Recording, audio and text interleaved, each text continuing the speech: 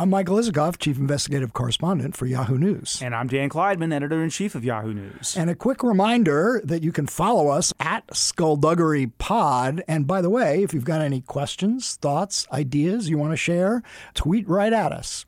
Now let's get on with the show. Even by Donald Trump standards, the tweets were appalling. 6 times this month, the president took to his favorite social media platform to suggest that a young woman who once worked for one of his media critics, former Florida Congressman and MSNBC host Joe Scarborough, may have been murdered. Never mind that her death was ruled a tragic accident years ago, and there isn't an ounce of evidence to suggest anything else. Now, after a heart-rendering letter from the former Scarborough staffer's husband, the spotlight is on Twitter about what, if anything, it will do about the president's tasteless conspiracy mongering. We'll talk to Kara Swisher, one of the most influential writers about all things Silicon Valley, on her powerful New York Times op-ed headlined, "Twitter Must Cleanse the Trump Stain." And we'll talk to right-wing provocateur and longtime Trump backer Ann Coulter about her recent tweet storm, calling the president, quote, "a complete moron," on this episode of Skullduggery.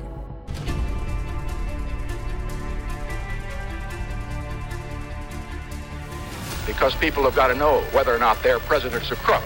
Well, I'm not a crook. I told the American people I did not trade arms for hostage. My heart and my best intentions still tell me that's true, but the facts and the evidence tell me it is not. I did not have sexual relations with that woman. There will be no lies.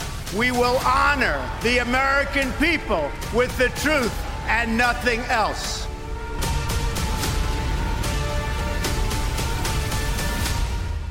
I'm Michael Isikoff, Chief Investigative Correspondent for Yahoo News. And I'm Dan Kleidman, Editor-in-Chief of Yahoo News. You know, you remember the phrase many years ago from Daniel Patrick Moynihan, defining deviancy down?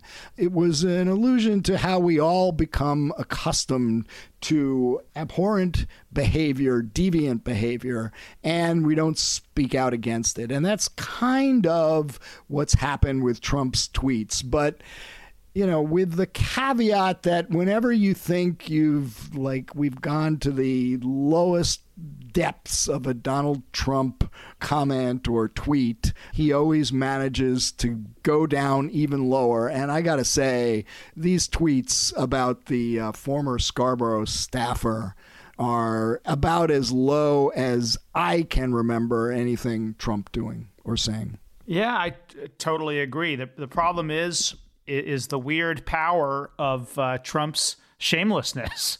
You know, he does this stuff with impunity, and then, you know, he ends up getting kind of graded on a curve. It becomes harder and harder to shock. We become inured to this. Now, this behavior is shocking, but I have to say, if the husband, the widower of this young woman who died, had not come forward with this incredibly wrenching letter that he wrote to Twitter, we might not be having this conversation. You know, part of the problem is, and this is a challenge that, you know, we've, I think, talked about on this podcast, and we're going to be facing throughout the rest of this election cycle and beyond, which is do you write about these conspiracy theories, these awful tweets, even when you're debunking them, or does that simply amplify them? We had Rick Stengel on our podcast the other day who, you know, wrote this book about disinformation, and he talked about this notion of belief echoes.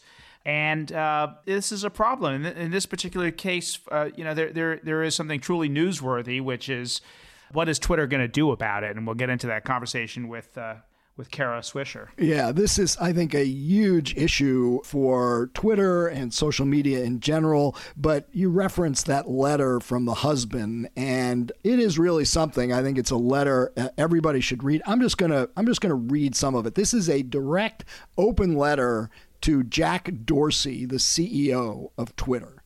And I'm just going to take a moment and read a little bit. Nearly 19 years ago, my wife, who had an undiagnosed heart condition, fell and hit her head on her desk at work. She was found dead the next morning. Her name is Lori K. Klausutis, and she was 28 years old when she died. Her passing is the single most painful thing that I have ever had to deal with in my 52 years and continues to haunt her parents and sister.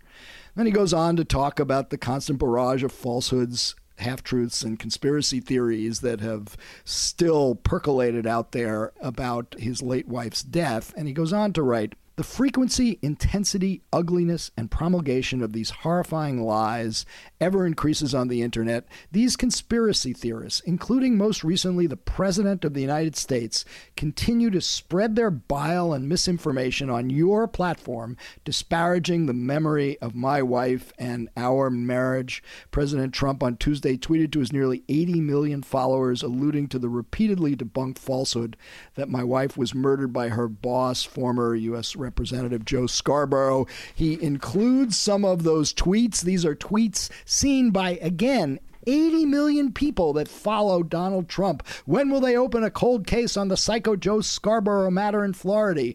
Did he get away with murder? And they're all of the same kind. You know, his message is pleading, please don't let the president do this on your platform. You know, take these down. I'm asking you to intervene. This is the husband writing again in this instance, because the president is taking something that does not belong to him, the memory of my dead wife, and perverted it for perceived political gain.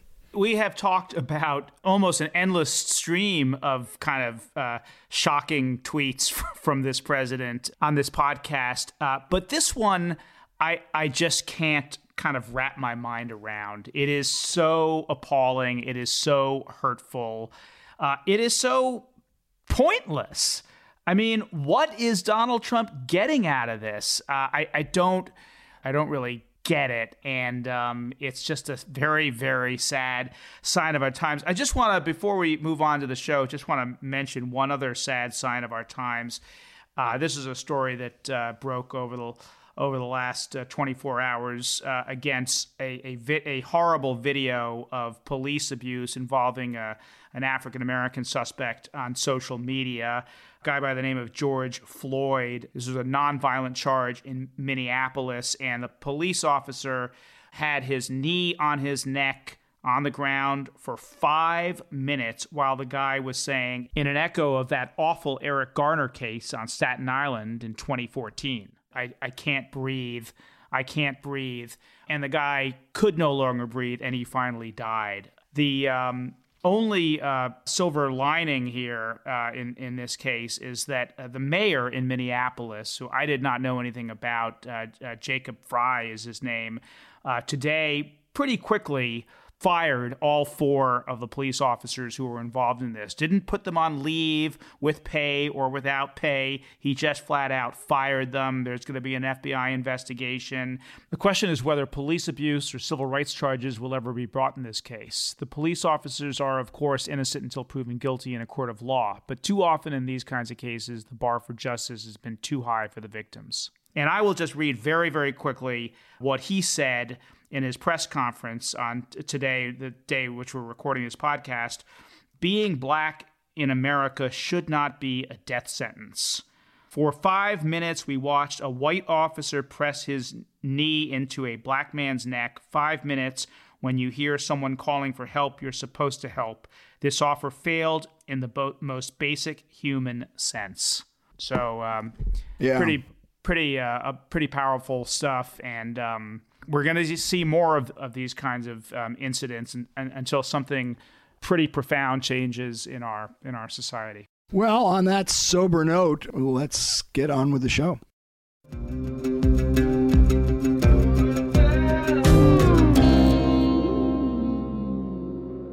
We now have with us Kara Swisher, co-founder of Recode, a contributing writer for the New York Times, professional podcaster, and one of the most influential voices on technology. Kara, welcome to Skullduggery. Thank you so much. What a good name for a podcast. Well, we are really honored to have you on right now because you wrote this incredibly influential column for the New York Times on Tuesday. Twitter must cleanse the Trump stain, about Trump's tweet storms, promoting these wild conspiracy theories about a former staffer who once worked for Joe Scarborough, one of the president's media critics. You urged Twitter to take down Trump's tweets because they clearly would seem to violate Twitter's policies. Twitter has now responded with a statement that doesn't do what you were asking them to do. What do you make of Twitter's response? Well, they didn't not say it. It's interesting because they didn't say, no, we're not going to take them down. They didn't say anything. They just said they had a lot of feels about the whole thing. I think I wasn't suggesting it. It's the man the widower of this woman who was killed accidentally and that Trump is purporting had an affair with Joe Scarborough and he murdered her. Who knows what he's saying? I don't even want to repeat it because it's so ridiculous and has been reported out many, many times. But, I think it's a typical Twitter response, which is a non-response, which is we feel your pain. We're working on some tools to stop this kind of thing. That's things like this, which, of course, it's about dragging a dead woman through the streets just for your political gain. And so I think it's very typical of Twitter is they don't have a solution right now and they don't want to make a decision. And they've done this before. They did it around Alex Jones. They took their time. They thought and they thought and they thought and they considered it and considered it and considered it. And I just think as we get nearer to the election and with Donald Trump and more political trouble, I think they're, especially around coronavirus and the election and everything else, they're going to get much more of this. And they have to have some policy to deal with him particularly and the problem in general. Well, Kara, you go through all of the different options other than doing nothing. One of them would be to kick him off Twitter. Go through them. Tell us what the options are and why you settled on the one you did, because you do agree with the widower of this woman. Yes, I do. I have come around in different ways. I've written different things over time. And, there's one group of people that thinks he should be completely banned. I think that's drastic and probably would cause more problems. Although I have to say, without Twitter, he'd be much hobbled, I think. There's no other platform. I've written a column about this. There's no other platform that he can share such a dysfunctional relationship with and get his message out. He governs on it. He settles petty scores. He touts crazy schemes and things. You don't see him doing this on TikTok, in other words. No, I don't see him doing a TikTok dance, and I hope to heaven that it doesn't happen. It doesn't work anywhere else because all the media is there, all the right people are the politicians, the media, general citizens, his base, and so it works really well for him. Without Twitter, I think he'd be hobbled for sure. So that's one thing, banning him, and I think that's just ridiculous. He is newsworthy. He is the president of the United States, and I agree in part with Twitter's idea that what he has to say is newsworthy. My problem is they do take newsworthy people off there. They removed Bolsonaro's tweets. They've removed all kinds of people. They removed Nancy Pelosi's daughter's tweets. They banned people for a few days. They do all kinds of things. It's just capricious, except with him, which is they let him continue to do whatever he wants. And again, it's like he's walking down the Fifth Avenue of Twitter and he's shooting someone and he doesn't get arrested. And why? Why? Take us inside Twitter's thinking. First, they try to sort of wrap themselves in the cloak of the First Amendment, which is ridiculous because Twitter, whether you it's like one, it's not a public square. It is not the government. The First Amendment says Congress shall make no law. It does not say Twitter shall make no law. It does not say Facebook should make no law. And in fact, these companies can do whatever they want. They just choose not to. And that's very different. And what they do is they sort of do this First Amendment. You don't want us deciding speech. I was like, we let NBC do it. We let the Washington Post do it. We let Fox News do it. Everybody, any media platform, which this is, decides that all the time. And it's not a First Amendment issue. And it's not censorship either. It's that when you violate the norms of a platform, you are removed or temporarily removed. So you can ban them, and I don't think that's the case because some of the stuff you want to see. You want to see his state of mind and things like that, and you want to see him do 120 tweets in one day because he doesn't have anything else to do but run the country. So you want to understand his point of view. But I think right now we've gotten that he likes conspiracy theories, and he has dragged this woman far too long to be tolerable. Second thing you can do is convene a body like Facebook is doing, the content board. And that rises these things to an independent board away from these companies, which Facebook is trying to do, and makes decisions on big topics, big things that have come up to appeal. This could be appealed to that board, and then that board would deal with it. The problem with those things are Facebook's is going to have 40 people on this Supreme Court of Content. And, it could be like the United Nations. That's what I called in a column, and that means just as useful, and possibly the League of Nations. And that would be really bad. So that's one issue. But it can, having a measured debate about these issues with people that aren't screaming at each other on Twitter and then attaching GIFs might be helpful. That's one way to do it. I think it's slow moving, and they could have done it a long time ago. I think they can remove tweets. They can remove individual tweets and make an example. That doesn't stop people from repeating them or taking pictures of them. But the fact of the matter is, it goes to the one person and says, you can't do this. We're going to make an example of you. That works a lot. To me, that is a really smart way to do it. And then lastly, they can ban them for a few days. Just take them off and put them back on. I've almost been banned for putting up a phone number by accident. I was retweeting someone, and they were at me in seconds. Yeah, I mean, you ban them, you make them a martyr, right? Right, but where's he going to scream about it, right? Like, whatever. There is one more that you mentioned, I think, which is that they could label his tweets false. That's where they're leaning, and I reported that. I talked about that, which is where they're in the middle of creating a rubric around these things. This is a lie. Here are the factual articles next to them. It's interesting, but it's really onerous to do. It's not scalable. They can only do it sometimes, and almost every tweet of his is going to have a little asterisk next to it. And do people click in? Do they see it? It's a really... I just think certain tweets are not newsworthy. They are verifiably false, and they can take them down to make a point. And it doesn't have to be across the system. They don't have to be consistent. Some people are going to get away with doing it. It's just like running red lights. Just like you don't catch them all, but you do catch some of them, and you do give someone a ticket. And that's, to me, the best way to think about it. Yeah. So, Kara, this strikes me as a pretty clear example of the mounting tensions between the sort of, in tech world and social media world in particular, between their basic business strategy, raison d'etre for Twitter. It's to promote more free expression. Yes, they're not Washington Post or the New York Times, but they're trying to go beyond that. They're trying to let all of us speak, right? That's their sort of whole marketing reason for being. And the tension between that and the sort of vile disinformation and conspiracy theories that is sucking the life out of our politics. And so you have thought more, written more about that tension than anybody.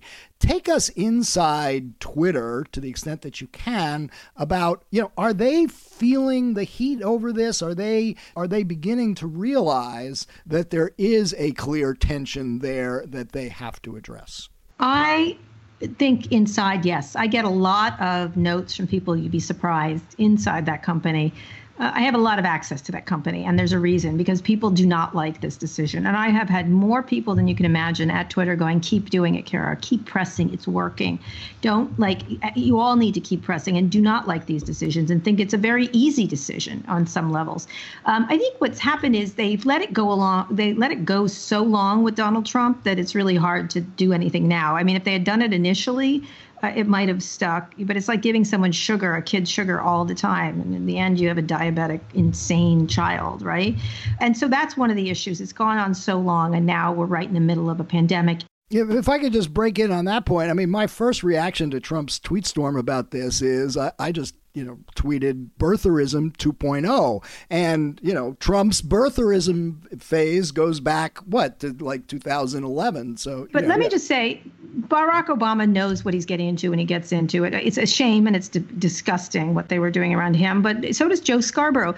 What's really powerful here is this letter from this widower who 20 years on is not allowed to bury his wife in peace. You know what I mean? He clearly is in pain, but he had a very dignified letter. And so, it is about Joe Scarborough, but it's not. It's that President Trump is obsessed with hurting Joe Scarborough and therefore doesn't mind throwing anything at him, including this woman's memory, and impugning her. And by the way, it's very hard to prove a libel case for Joe Scarborough, though he certainly could sue the president for these insinuations that are untrue, because they're obviously meant to be malevolent. And so that's one of the malice. I think there's malice there. That's pretty clear. But this woman is not a public figure. She was not a public figure. And He is libeling her almost daily now at this point, including referring to her directly, not just in terms of Scarborough, but saying that she was having an affair. She was just all kinds of stuff. And so I think it's a really dangerous road that Donald Trump's gone down. But he knows that he can do it, and no one's going to do anything about it. Actually, the analogy, which I think you did reference in your piece, is the Seth Rich case, which I've written and did a podcast about as well, in which a family whose son was tragically murdered in a botched robbery becomes fodder for conspiracy theories. What did Fox News have to do there? They had to walk it back. They did. See, they were forced to walk it back. So Donald Trump needs to walk it back, or make him walk it back. I don't know. Just whatever. We're going to take you off unless you walk this back. So, Kara, Isikoff set this up as for Twitter as a kind of clash of principles between free expression, let the community work this out, and the corrosiveness and civic danger, responsibility. But the corrosiveness and danger of conspiracy theories. But I guess my question for you is it really about business at the end of the day? I mean, they would see this as a slippery slope, but Trump has 80 million followers. What are the kind of business considerations that make this difficult for Twitter? Well, I don't think they make any money off of Donald Trump. He certainly calls attention to the platform, but it's not good attention. When Twitter was looking at selling itself, a lot of people didn't want to get near it with it. Bob Iger from Disney talked about it publicly, like in his book, like I'm not touching this disaster zone. So they can't. I mean, they're not for sale right now. They're doing a lot better. I don't think it's particularly good for their business to have this be their number one customer. Like the most epic internet troll of all time is their best customer. I think it's a real problem from a financial point of view. And it's also hindered them from really doing the things, like they're being surpassed by TikTok, by Snapchat, by Facebook. And, they had so much potential here. I think it spends a lot of time, like they just recently are starting to do decent threaded conversations. What's going on over there? They can't iterate their platform.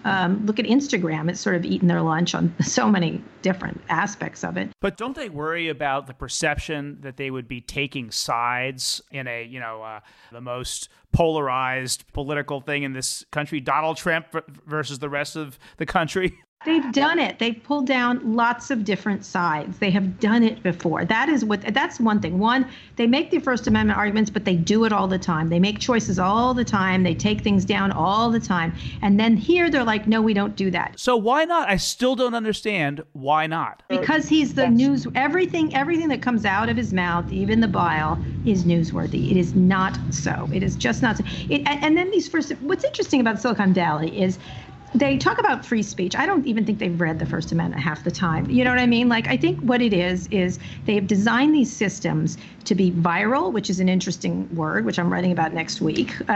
They've designed them for growth, and they've designed them for speed, which leads to this, which is exactly why this is happening. They did not construct them for context accuracy, and speed is fine. That's not necessarily a bad thing. And so one of my issues when they do the First Amendment things is a lot of these people, I like to call them libertarian lights. I don't even think they understand some of the stuff they're saying. Let's live and let live. Well, let me just be clear. The people that design these platforms are typically, and you don't rely on me. Look at the statistics that come out of each of these companies. These companies are 70 to 90% white men in charge. It's really fast. Sorry, you two white men, but that's the fact of the matter there. Most of the people who design these platforms have never felt unsafe a day in their lives. Let me just reiterate that, never been unsafe. And they do not have the empathy to understand other people, whether it's women on the platform. They've had a very bad history of dealing with bullying and stalking on this platform. All of them do, not just Twitter, by the way. They don't understand what it's like to be a Sandy Hook parent who has lost children. They have to have, they designed, say, Facebook Live. Let me pick on Facebook because I always enjoy doing that. Facebook Live years ago, when I went to see it for the first time, I said, what about bullying, suicides, murder? I was listing all the things that could happen using Facebook Live. Maybe a mass murderer will take over it and broadcast his murder. And they called me a bummer. I'll never forget that. You're a bummer. I said, yeah, I'm a bummer. What does that mean? Because I was like, you don't want to get in the way of innovation. I said, I would like you to please think about what you're making and put in proper tools and guardrails to make it work better, because it's a great idea, but someone's going to strap a GoPro on their helmet and do a mass murder over Facebook. Trust me, that will happen. And it did, of course. And then later they're like, oh, we had no idea. And, oh, we can't do anything about it. Well, it's because they built it that way, and it's operating the way they built it. Let me ask you about one of those white men, Jack Dorsey, the CEO of Twitter. He's not as out there as, say, Zuckerberg is. You rarely see him publicly commenting about anything. First of all, is he the decision maker on these matters? Is this driven by him and primarily, and would take us inside his head? Well, there's a lot of people involved. There's a really smart woman who runs as a general counsel, Vijay Gadde. She's not there this week, as I believe she's out for a short time. But, Jack is really the soul of this thing right now. There's been other founders there, but I think he's the soul of it. And by the way, let me just be clear. I like Jack Dorsey. I think he's thoughtful. He's compared to a lot of the people I cover, he actually is extraordinarily thoughtful. And I know people hate me complimenting him, but he just is. It's very hard not to have a really interesting and fascinating conversation with him. That said, I think he doesn't understand the scope of this in a way, and he needs more people disagreeing with him. And I think that's what sometimes happens in these places, that there's a lot of, head shaking. You'd be surprised how much, go along to get along there is in Silicon. You'd think in an iconoclastic kind of atmosphere, but a lot of these people live in the same, they just reinforce each other. What about pressure from within? I mean, you kind of alluded to that before a little bit, but in terms of the Twitter workforce, this is such an appalling story. That letter was so wrenching. Is there any chance that would have an impact at Twitter and with Jack Dorsey? You might wonder why I get so much good information from inside Twitter. Yes, they're very unhappy. There's a lot of people unhappy, and they want to at least at the very least, they should have a public, if they want to act like a public square, let's have a public discussion about this where we can have measured discussion and not a tweet storm where everybody's sending idiotic gifts to each other and sort of topping each other and calling you a bitch or whatever the heck they want to do. I don't forget what I've been called today, but I'm fine with it. And by the way, let me just say, the whole point of this column was Joe Scarborough is going to be okay. It's not great to be accused of murder. That's not great, and an affair that you didn't have. And you didn't do the murder. That's not great. But he's in the public sphere. He's picked a fight with President Trump for a long time now. They used to be close. Now they aren't. He knows the price of this kind of thing. Donald Trump knows the price of this kind of thing. This widower is not these people and doesn't. I know the price. By the way, I get a lot of flack on Twitter and elsewhere. I don't love it, and some of it's frightening, but I'm fine. I'll be fine. It's people like this that are the victims of this ridiculous tolerance of things that would get anybody banned for life from Twitter for doing. And that's my issue, is that let's be fair. If you want to be fair, some of it is newsworthy, some of it is just not, and it's okay to say so. Okay, let's say, Jack Dorsey and Twitter, they don't succumb to the public pressure, and they don't decide on their own that they're going to make any changes here. So it's just, did they just continue this with impunity, or is there something else that should be done? Are you in favor of, more aggressive regulation? How do you deal with this? It depends on the regulation, of course. Now, listen, the internet has never been regulated. Let's be clear. Every other major industry, and by these are the richest people in the world, in world history, they have the most valuable companies in the world, and there is no regulation except to protect them, which is Section 230 of the Communications Decency Act. There are no regulations, except California is sort of trying to get this privacy bill in place, but it's hard during this pandemic. And Europe has, of course, imposed strictures on them, which they just kick and scream about. But for the most important industry in history, has no regulations. That's like chemical companies getting to do whatever they want.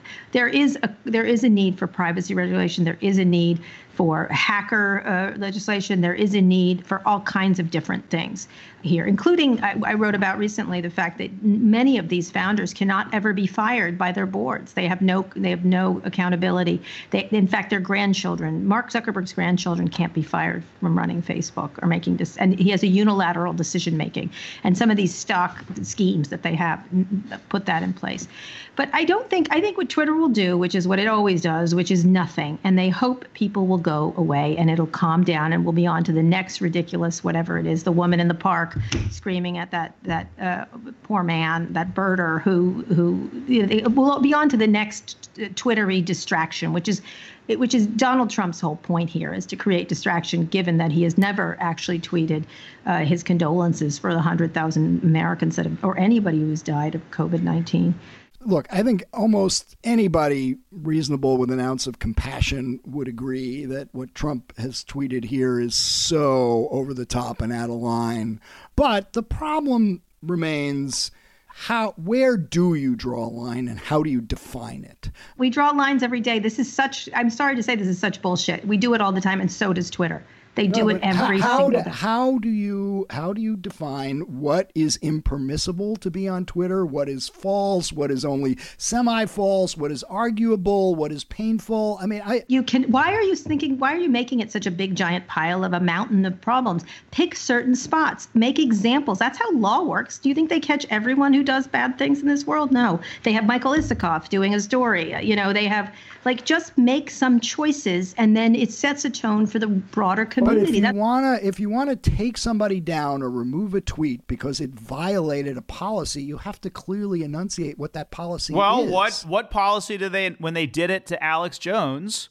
They did that, right? Well, what was the standard? Articulate what the policy is. There is a policy there that this one covers. He's done it a zillion times, Michael. It's not even like we're way past what policy is this. He is in almost constant violation. They should have taken down some of his hydroxychloroquine tweets. They took them down for Bolsonaro. Why didn't they take them down for him? They were worse than Bolsonaro's tweets, by the way. But is it falsehood? Is it do harm to others? What's the standard? They have lots of different. That's the problem. It's very confusing. But here's they have promoting violence. They have do harm to others. They have harassment. They have all. It's so wide ranging. You could find something to pin on them. So that's not what you want to do. But they can just do it because this is not our company. Just the way Disney does it. This does not happen in our park. We will kick you out. It happens in the Washington Post. It happens in all kinds of places. People make decisions of what their business is, and you know what? No shirt, no shoes, no service. It happens all the time. And you could maybe sue people for it. But you know what? It seems to work and keeps our society in check. This is like, this is something I talked about Facebook about, but it's literally like people who build cities, digital cities, and they don't provide street signs. They don't provide fire. They don't provide water. They don't provide garbage. They don't provide fire people. It's the purge. It's the purge every day, and they make money doing it. They become billionaires doing it. And at some point we might say, hey, you need to at least take responsibility for what you're doing and let loose the dogs of war and just let's see what happens. I mean, they can make decisions. They just don't want to, and not doing it means that there has to be pressure from people they're hoping it will stop. And let me just tell you, I've written 7 columns on this. I'm going to write 7 more until they at least start talking about it publicly in a way that is beyond slippery slope argument. It seems to me that the husband of this young woman who died, Mr. Klasutis, he would be a powerful figure if he were to continue this campaign against Twitter, but you don't think he will because it's been too painful. He's also he's worked for the government in different ways. I think he's probably nervous.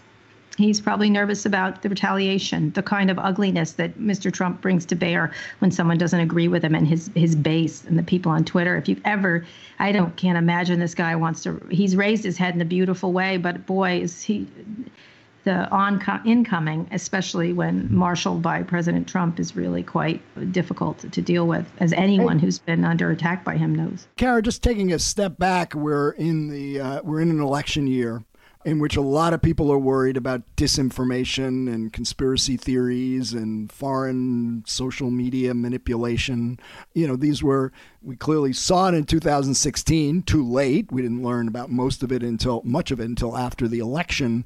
But right now, as we're going into this election, what steps are the tech companies taking? Are they doing enough? They say they are taking steps, but I want to get your take on, are they doing enough to guard against the kinds of things we saw in 2016 happening again, yet in ways that go beyond what happened before? I think that they are trying, and I think they've definitely mounted defenses. I think what happens is things keep changing really quickly. Like right now, there's a lot of incoming from China about coronavirus. There's some domestic stuff going on that is really damaging, that people are throwing up all over the place. I think they've tried really hard to deal with the political advertising part of it, and each of them has made a different decision. Twitter, of course, banned it all together, which it wasn't a very big business, so it wasn't the heaviest lift for them to do that. Google went down the middle where they said target advertising was a problem. I think Google probably had the best solution.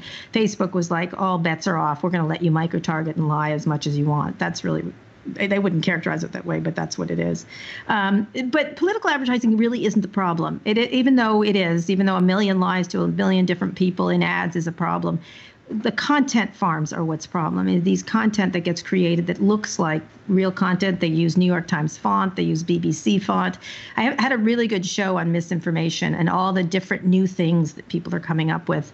A lot of them right now are around COVID, of course. There's one that a bunch of anti-vaxxers are pushing that if you got the flu shot, you're more susceptible to COVID. It's a lie, but they put that up there. So there's always some game going on, and then they shift really quickly. It's like a floating crap game that never stops. And so they have to keep ahead of that, and it's very difficult, but they have been doing a better job, and they're certainly very aware of it.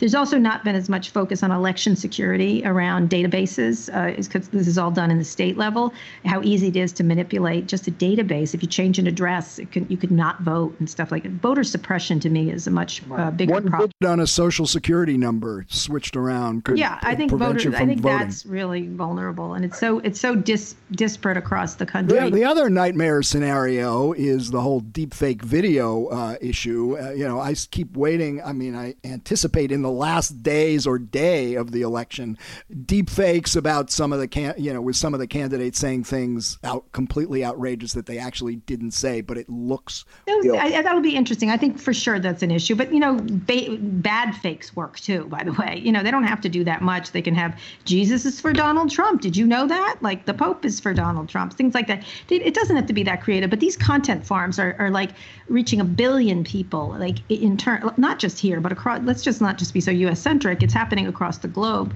and so I think that's the content is harder because it's so hard to deal with that and to know what's what. And they have shades of untruth, so it's very hard. Can you give us an example of a content farm? It's not a phrase I'm intimately familiar with. They're people that make content that looks like the New York Times of stories that are untrue. There was one that went on forever last election cycle that Hillary Clinton was a lizard, actually, and that was kind of ridiculous. And I literally kept calling Facebook. I'm like, can you take this down? She is not a lizard. I'm pretty certain I've tried to scratch her many times, and I've not found lizard skin underneath. There's crazy stuff like that, but it's also just really shaded. It's sort of stories about, did you know that, like the Chinese are doing it a lot, that it wasn't Wuhan, it was Wuhan, like whatever they're pushing against, but they're designed to create discord or a certain message. And they're very subtle pieces of content that look like news that aren't. And there's all kinds of things. This new one about the flu shot they're being put out as articles, medical with picture of doctors who don't exist, of course, and stuff like that. And that's really hard. And it gets into these Facebook feeds and these groups and things like that. And then there's all these groups on Facebook that are impossible to govern and full of all kinds of misinformation. And there's a difference between misinformation and disinformation. As you know, disinformation is really a targeted, malevolent attempt by usually state actors to cause something to happen, typically discord in the case of the Russians. So with all these horrible things happening on social media, I mean, do you agree with those who say, look, this has become a plague on our civic dialogue and these social media platforms do need to be regulated? I do. I think there's some level of regulation. The person I really look to it, which I thought, as a tech person, of all things, it's a Microsoft executive. Microsoft, as you know, Michael, had the case, the monopoly case where they were sort of abusing their power, and they were sort of the poster child for evil Darth Vader-like companies.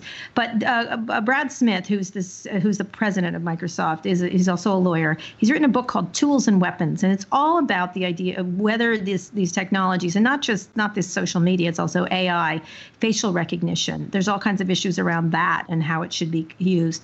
Data, the uses of data. It's either a tool or a weapon. That's the name of his book. And so some of these things are astonishing. They're all astonishing tools. The cell phone is an astonishing tool. It is also a weapon. And the question is, how do you want to use it? And I think I would recommend that book as a really good, here's what we need to do. Here is smart legislation. I do argue with the tech industries, and this started, I did an interview with Mark Zuckerberg about 2 years ago or less. When he started on the China thing, it's the first time I heard it, is that we have to be this big in order for China not to beat us. And that's the Xi or me argument. Like, no, you don't need to be this big. Innovation of small companies is what's made this country great in technology, not giant conglomerations. And what's happened in this pandemic is that the big tech companies are now stronger than ever, and include from Amazon, Facebook, Google, most particularly, are going to roll over all kinds of small companies. And that means innovation will have a really hard time because it does not happen at these big companies. Kara, what's the political climate looking to you in terms of regulation? I mean, do you think that there is a reasonable chance that that Section 230 of the Communications Decency Act that essentially immunizes, you don't think it'll be repealed or amended? I think people talk about it. Every now and then Nancy Pelosi says something, someone else, Josh Hawley does. I mean, yeah, Republicans too. I mean, it is bipartisan, yeah. There's a couple voices. Josh Hawley on the right, for sure, has been one of the more interesting voices. I agree with him on almost nothing, but I think he's a highly intelligent person who's thinking in interesting ways about this. Obviously, Elizabeth Warren is someone who's talked about this rather extensively.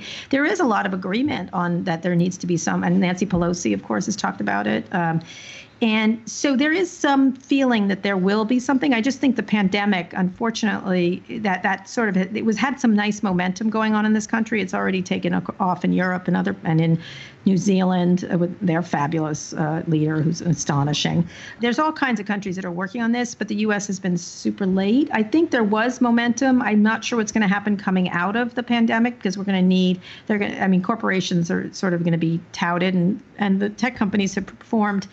Amazon's delivering your groceries, Google's getting you information, Netflix is getting you movies. So Facebook is doing a really good job getting you good health information. So they've performed better here, and they're going on kind of a redemption tour. So I'm not sure what the mood will be in Washington and if there's any kind of energy to focus on it, because we have a lot of other things to do.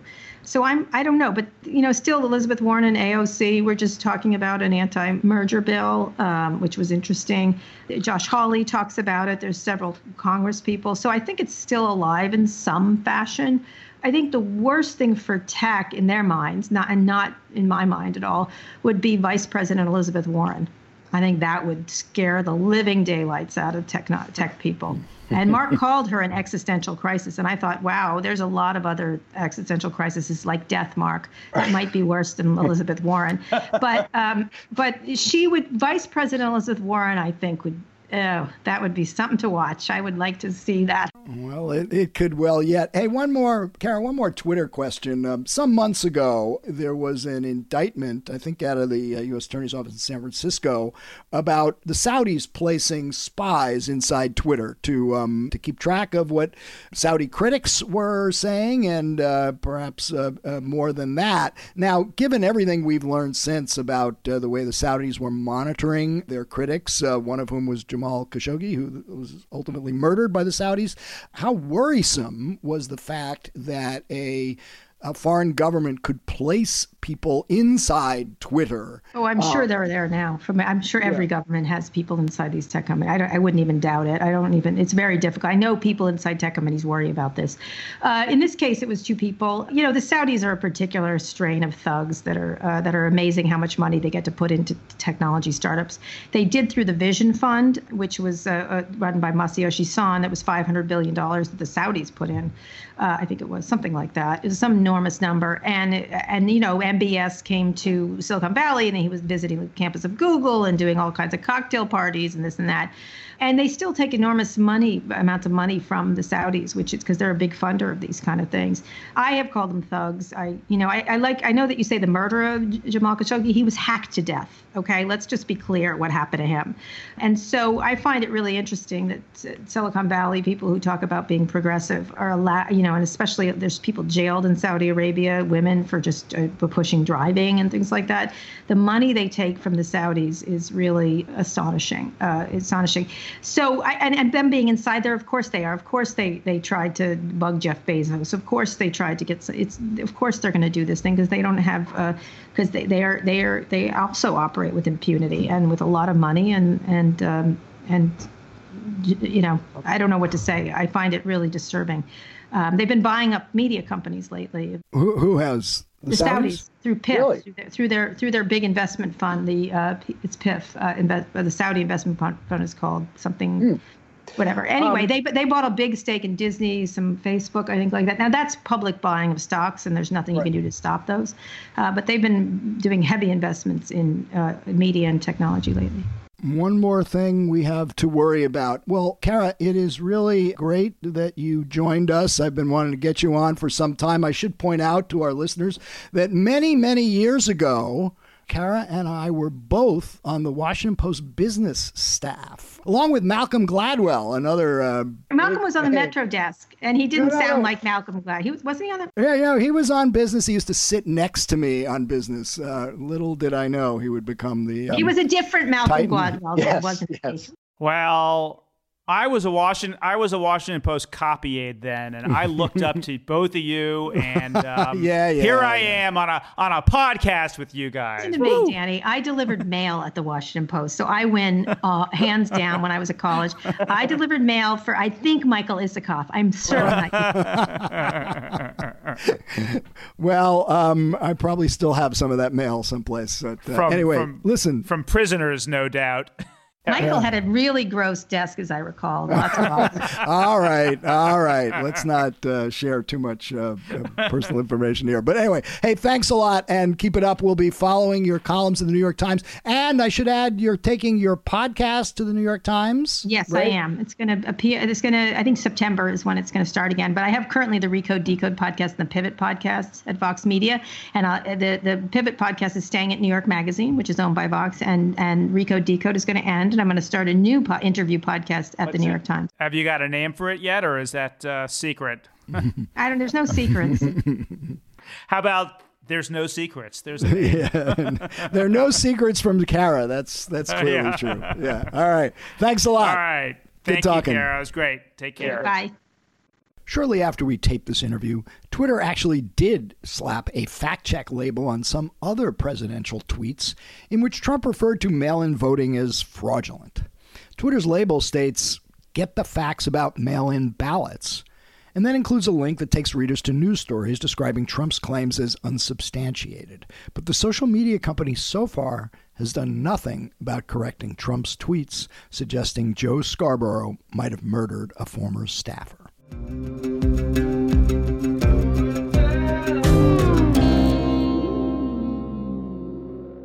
We now have with us Ann Coulter, conservative provocateur, author of the book In Trump We Trust, who in recent days has been sending out a somewhat different message on Twitter. And welcome back to Skullduggery. Thank you. Good to be here. So we have had you on several times before because, in my view, you were one of the more influential supporters of Donald Trump when he first ran for president. Indeed, his initial campaign announcement borrowed liberally from your book, Attacking Mexican Immigration. I was not attacking Mexican immigration. I was attacking all immigration. Okay. Thank you for the clarification, although I think the president was pretty specific about Mexicans when he made his campaign statement. In any case, After supporting Donald Trump all these years, writing 2 books boosting his candidacy and his presidency, you go ballistic in recent days, calling him, and I quote, a complete moron of a president, quote, the most disloyal actual retard that has ever set foot in the Oval Office, a, quote, complete blithering idiot, and, quote, a shallow and broken man. So my question to you is, you've had hissy fits with Donald Trump before. Have you finally and irrevocably broken from Donald Trump? Well, I don't really know what that means. Means you will not support him anymore. Are you going to support him in the 2020 election? My little vote, I'll probably write in Jeff Sessions. No, I don't know what I'm going to do. But my vote doesn't really matter. It's one vote. But I'm mad at him for this. I mean, this really is beyond the pale. It was his disgusting, disloyal, womanish for him to keep tweeting those hysterical tweets against him. Well, against who? Tell us what you're talking about. Oh, I'm sorry. Yeah. Jeff Sessions. The issue is Jeff Sessions, magnificent senator, gentleman, not corrupt.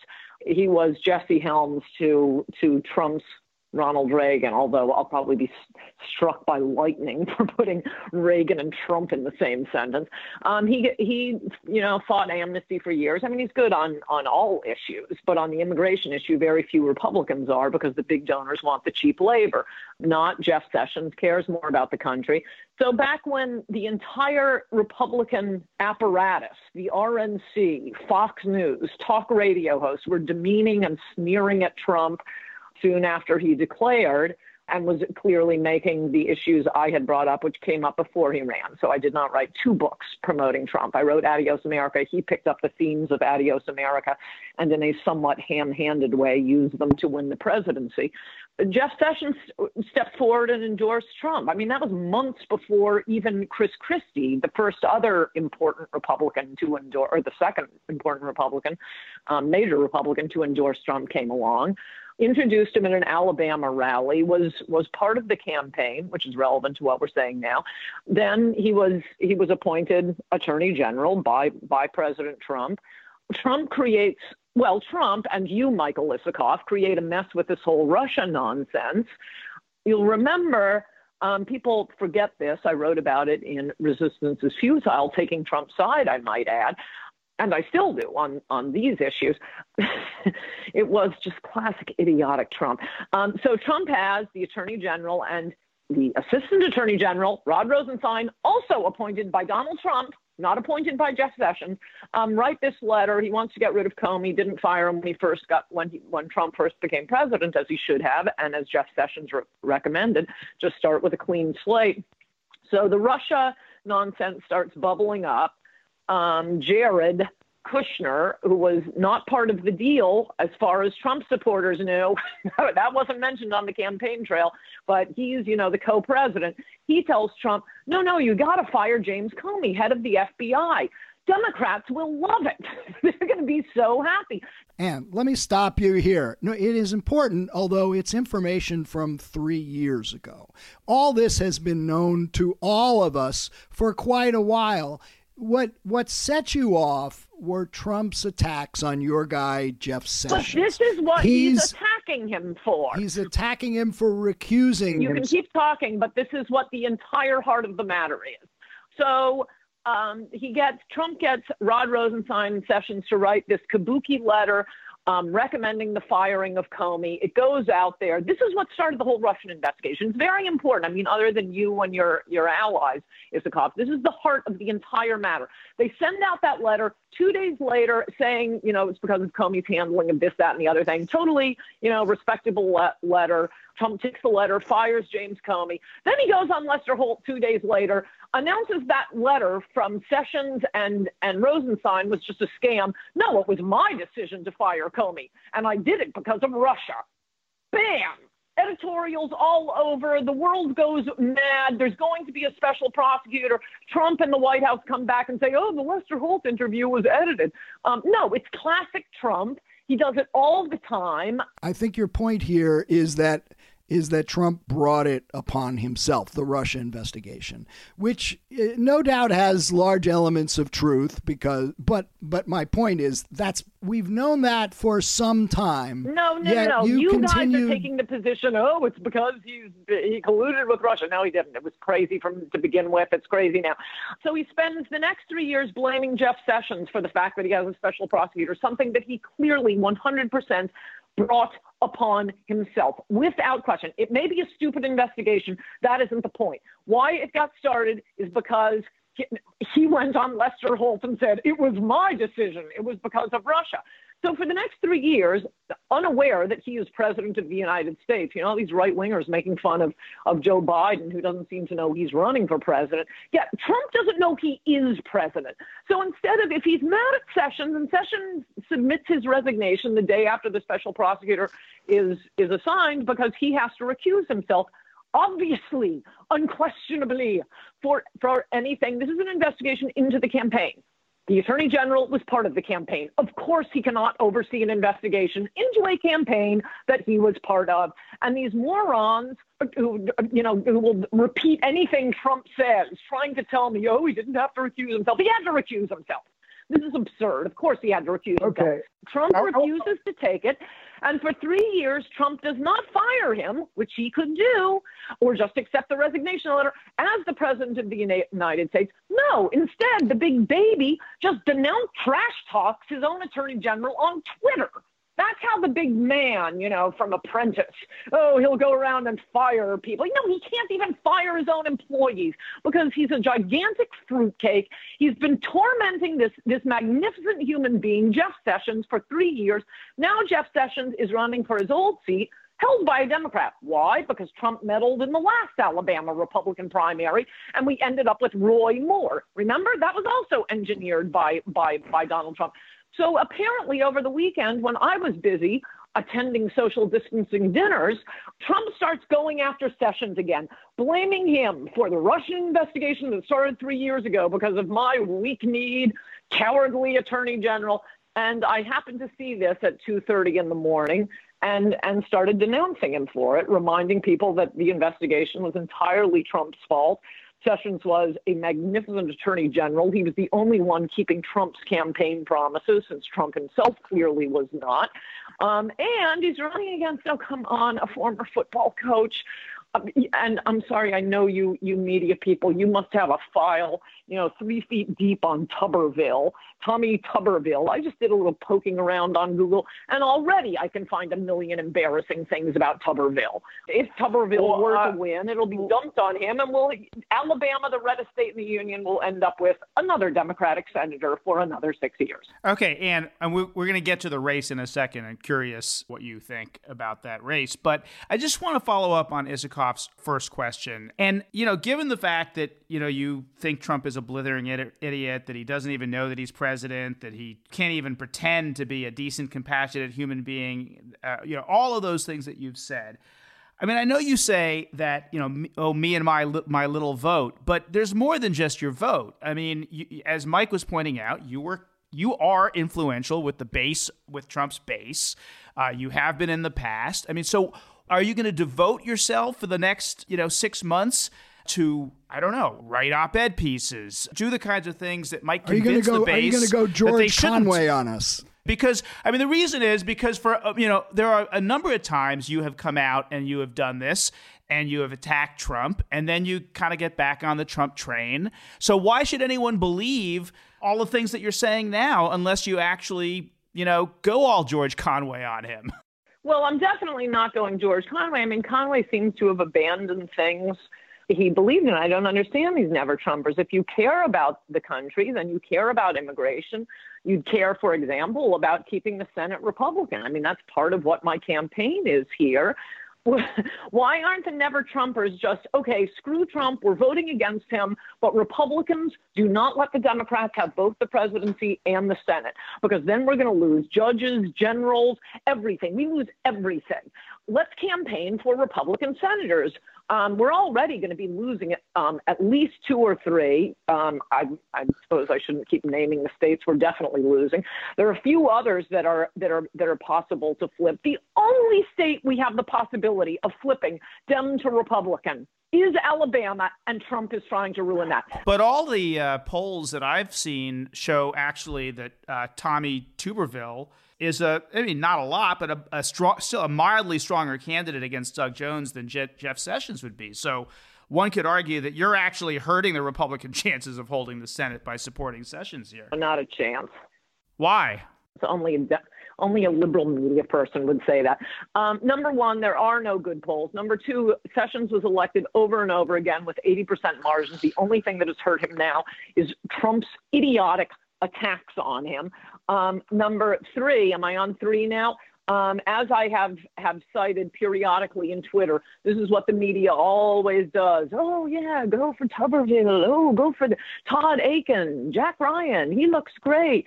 Mike Foley. And then they wait until the primary is over. There's no chance of Republicans replacing the candidate and dump their scandal sheet on the guy. And as I said, just poking around Google, I can find enough that, Rachel Maddow could spend 2 weeks on this guy, Tuberville. A football coach? Right. I'm guessing there's a lot more in there. Right. And before we get into the Alabama Senate race, which I promise you we will do, I just want to come back to, I think, what is a fundamental point here.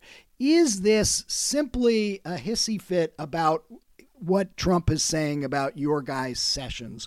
Or do you finally accept that there are fundamental character defects with this guy, Donald Trump, that should disqualify him from being president? You called him a complete moron. You called him a shallow and broken man. You wrote something else that I thought was even more revealing. Danny just alluded it to a little while ago. You wrote in one of your tweets, COVID gave Trump a chance to be a decent, compassionate human being, or pretending to be, but he couldn't even do that. So I come back to my question. Are you just pissed off about what he said about Jeff Sessions, or do you accept that there is a true and disturbing character defect in Donald Trump's nature that ought to prevent him from being reelected as president?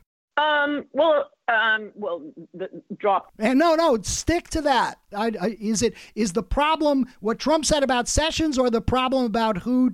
I'm just quoting what you wrote. I know, but your conclusion isn't my conclusion. Yes, he's a defective man. Does that mean he shouldn't be reelected? I don't know. And how can you not know? Keep yelling over me. You're never going to get the answer. Because I could give you the answer. I think I've gotten the question like 17 times now, and every time I try to give you the answer, you start yelling at me. Give us the answer. Here's the answer. If you read In Trump We Trust, you would know I am fully aware of his defects. I think all of his voters were, but we thought that would be an advantage. Turns out it isn't. One of his defects is utter, complete disloyalty. That being the case, but the idea that we went into this not realizing Donald Trump had defects, no, fully aware. They happen to be defects that may make it that we'd be better off with 1, 2, however many years you get out of Biden. Could be that it would be better to just get him out of office. I'm not really sure about that, because we live in a world where it's an either or choice. It's not Trump or, some mystery candidate. It's Trump or Joe Biden, and probably an extreme social justice warrior who will do nothing about cleaning up Wall Street. No, they'll get a blank check. Big corporate America and the tech giants will get a blank check. It will be pedal to the metal for 4 years on all the crazy social justice warrior, Black Lives Matter, transgenders. That's all we're getting out of the modern Democratic Party, which is now promising. And Joe Biden, point, Joe Biden has now promised on television to, first day in office, legalize all illegal aliens. So, I mean, if you have Charles Manson in the White House, I still have a choice between Charles Manson and a guy who says he's going to legalize all illegal aliens on day one. Okay, but if I'm hearing you right, Ann, you're saying that Biden might be, not that you're there yet, but might be the better choice. I think the conclusion to my answer just there kind of put a rest to that.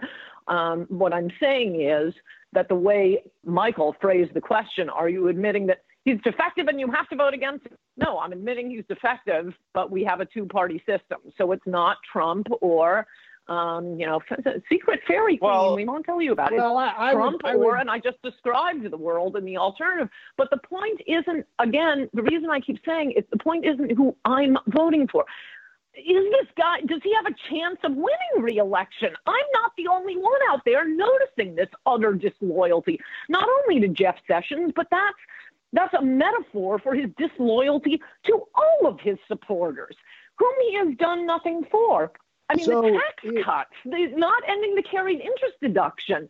He's basically Jeb exclamation points who trash tweets from the White House. So, yeah, that might still be better than Joe Biden. Oh, yes, that might still be better than Joe Biden and nothing but transgender rights and Black Lives Matters for 4 years. But he's a big betrayer, and those tend not to do well in politics. So I guess we'll have to see. Well, technically, he has not been renominated by the Republican Party yet. You may have only one little vote, but you have a loud voice. Is it time for Republicans such as yourself to be thinking about dumping Donald Trump and replacing him with another candidate to run against Joe Biden? Nah, that'll never work. Well, I know you're trying to make news here, but I'm not going to agree with this. You're not going to get the headline, Coulter won't vote for Trump. Here's your headline for you. Well, the headline, Coulter will vote for Trump, would be fine, too. We just want to know what you believe. I don't think anybody cares who I'm voting for. The issue is I'm giving you analysis, not, my personal vote. You could talk to a homeless person for that. Here's the only interesting prediction I have. And it may be impossible for it to happen because polls just seem to be utterly irrelevant in the era of Trump. We saw what happened in 2016.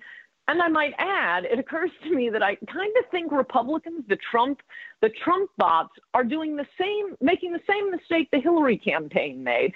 And that is, anyone who did not, worship at the hemline of the Queen Hillary would be gang attacked by the media and thrown overboard. And she's so wonderful, she's so wonderful. And then everybody's surprised that the public's publicly stated position did not match up with their privately cast ballots come election day. Well, the Trump bots are doing the same thing. I mean, I've gotten, since my tweet storm against Trump, I've gotten enormous support online, probably more than for anything I've done in years. Some are public conservatives who would never say so publicly. Some are private conservatives who would never say so publicly.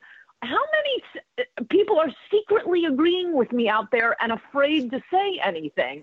Because that's Trump's base. And they may end up being surprised. Maybe instead of gang attacking anyone who points out Trump isn't keeping his promises, try to get the guy to keep his promises. Well, some might argue it's a little late for that. We're, 3.5 years into his presidency. And if he hasn't kept them now, it would look pretty cynical for him to suddenly trying to please the Coulter wing of the Republican Party. But what that is interesting. You say you've gotten a lot of positive reaction, if I heard you correctly, from this tweet storm. What about from those inside the White House itself, with whom you do have a number of connections there, starting with your one-time friend Steve Miller, Jeff Sessions' long, loyal chief spokesman, now there in the White House, writing the speeches side by side with the president, standing behind him every step of the way. What are you hearing from Steve Miller? Well, you haven't been following my Twitter feed closely. I attacked him too, because I've got to say, I've been wondering for 3 years. These humiliating tweets against Sessions that Trump's been sending out with loyal Sessions staffer at his elbow. What is he saying to Trump? Yeah, what's the answer? Speaking of disloyalty, We have not spoken for a while. My other prediction for you, which as I was starting to say in the era of Trump, I just don't think polls mean anything. I don't know that anybody's going to know this, but if it strongly looks like Trump is going down, he's going to lose the election. My prediction is probably at the worst possible moment for the Republican Party, he'll come out and announce, well, I've done it. I've made America great again. I'm not running again. Here, take my vice president. And when does that happen? It would, like I say, it may be impossible to test because the polls are so suspicious. Also, right-wingers, and with good reason, think, oh, screw it. The poll said we were going to lose last time. I don't believe it. I don't believe it. I don't believe it. Maybe Trump will say the same thing, and no one will ever see it coming. Although it may not happen. I mean, incumbent presidents do tend to win re-election, and I think the Democrats have not been covering themselves in glory during this COVID crisis, giving us a little taste of the left-wing fascism to come. I actually think Trump, whatever his flaws, is looking a lot more desirable because of the coronavirus, and not because of anything he's done, but because of the way the Democrats are acting and the media is acting. So just picking up on your last point or last semi-prediction there, is that your preferred outcome, that Trump just throws in the towel and decides not to run again? No, screw over the Republican Party that way. I mean, that guarantees a Biden election. So what do you want, Ann Coulter? You can't tell us whether you want Trump to be reelected or not. You can't tell us whether you want somebody to replace him. You can't tell us whether you'd like him to just quit and not run for reelection. What is it you want? I'd like to go on a vacation to an island for the next 4 years where I have no idea what's happening in the United States of America, then come back and get Chris Kobach or Ron DeSantis elected president. But actually, playing along with your hypothetical, and if he did drop out and said, I'll give you my vice president, and if Pence did beat Biden, which you may be skeptical that would happen, would you be satisfied with a Pence president? Do you think would he be more loyal on these issues, or is he a squish? No, he'd be loyal to the donors, as he always has been. This is why I still would have written in Trump We Trust. Pence would never promise to protect American workers. No Republicans would. Very few Republicans. I can't say no. Obviously, the two I just mentioned would. Maybe a few of them have woken up because of the Trump campaign and how this utterly ridiculous creature won the White House just by picking up the $1,000 bill on the ground. Nobody else would touch it. Oh, no. No, Americans keep voting for less immigration, and the politicians keep giving us more immigration. So, any half-bright politician could win election on immigration. That's never been an issue of Mike Pence's. And I don't know. I mean, and I think it's going to be, I'm not generally one to say, we win by losing. I think that's a mistake. Take the victories you can get, as weak and pathetic as they are, and then move on and try to win another victory after that. So I suppose I don't think Pence would be better than Trump. He's never promised to do any of this stuff. I don't think he'd be humiliating Jeff Sessions on Twitter. There would obviously be more decorum in the White House, but there would be more decorum if you put, Zippy the Chimp in the White House. So that's not much of a selling point. Maybe it would be better if we had 4 years of social justice warriors and then tried to take out an incumbent Democrat. Hey, Ann, on the Alabama Senate race between Sessions and Tuberville, I've been looking at your Twitter feed just today, where you're clearly going after Tuberville on a lot of fronts, bringing up the reason I'm asking, just to set this question up a little better, we're spending the first part of the show talking about Trump's tirade about Joe Scarborough and, the tragedy of what happened to a former worker in Scarborough's office, which Trump is using to promote wild conspiracy theories. You're going after Tuberville, the guy running against your man Sessions, bringing up stuff about, some a driving accident his wife was involved in 8 years ago. Demanding the press ask questions about this. I don't even see the relevance of why you would want to bring something like that up in a Senate race between two candidates? What does that have to do with anything except trying to throw mud? You need to be more of an assiduous Ann Coulter Twitter follower, because the prediction I've been making about Tuberville all along is that he's going to be another Roy Moore. I mean, we don't have to go back in history to the Hoover administration to see what happened. Three fantastic, it's almost, point by point so far. You have three candidates, open borders Republican, good patriotic Republican, and Roy Moore. So Trump, taking the fine political advice of Jared Kushner and Mitch McConnell, endorses the open borders Republican, Luther Strange. He loses. We're left with Roy Moore. Well, it was Roy, it doesn't matter, but we're left with Roy Moore because of Trump's intervention into the primary. Roy Moore goes on to lose. Now, when did all the stories about Roy Moore come out? Was it during the primary? Was it when he was running against Luther Strange? No, it was after he had won. Same thing with Todd Akin. Same things with, it wasn't Mike Foley, it was Mark Foley, the guy in Florida who had sent the inappropriate texts to male pages. ABC had that news. The media doesn't report news the way a news organization would. Oh, news has come across the transom. Let's report it. No, they wait until Republicans are stuck with a candidate and then dump the scandals on them. And I've been predicting the media has a pile of files on Tuberville because they want to save an Alabama Senate seat in the hands of the Democrats. They're going to save that seat. The media will, for Doug Jones. So they are just salivating. My prediction is waiting for Tuberville. Well, my hope will not win, but hoping Tuberville gets the nomination. So suddenly they can come rushing forward.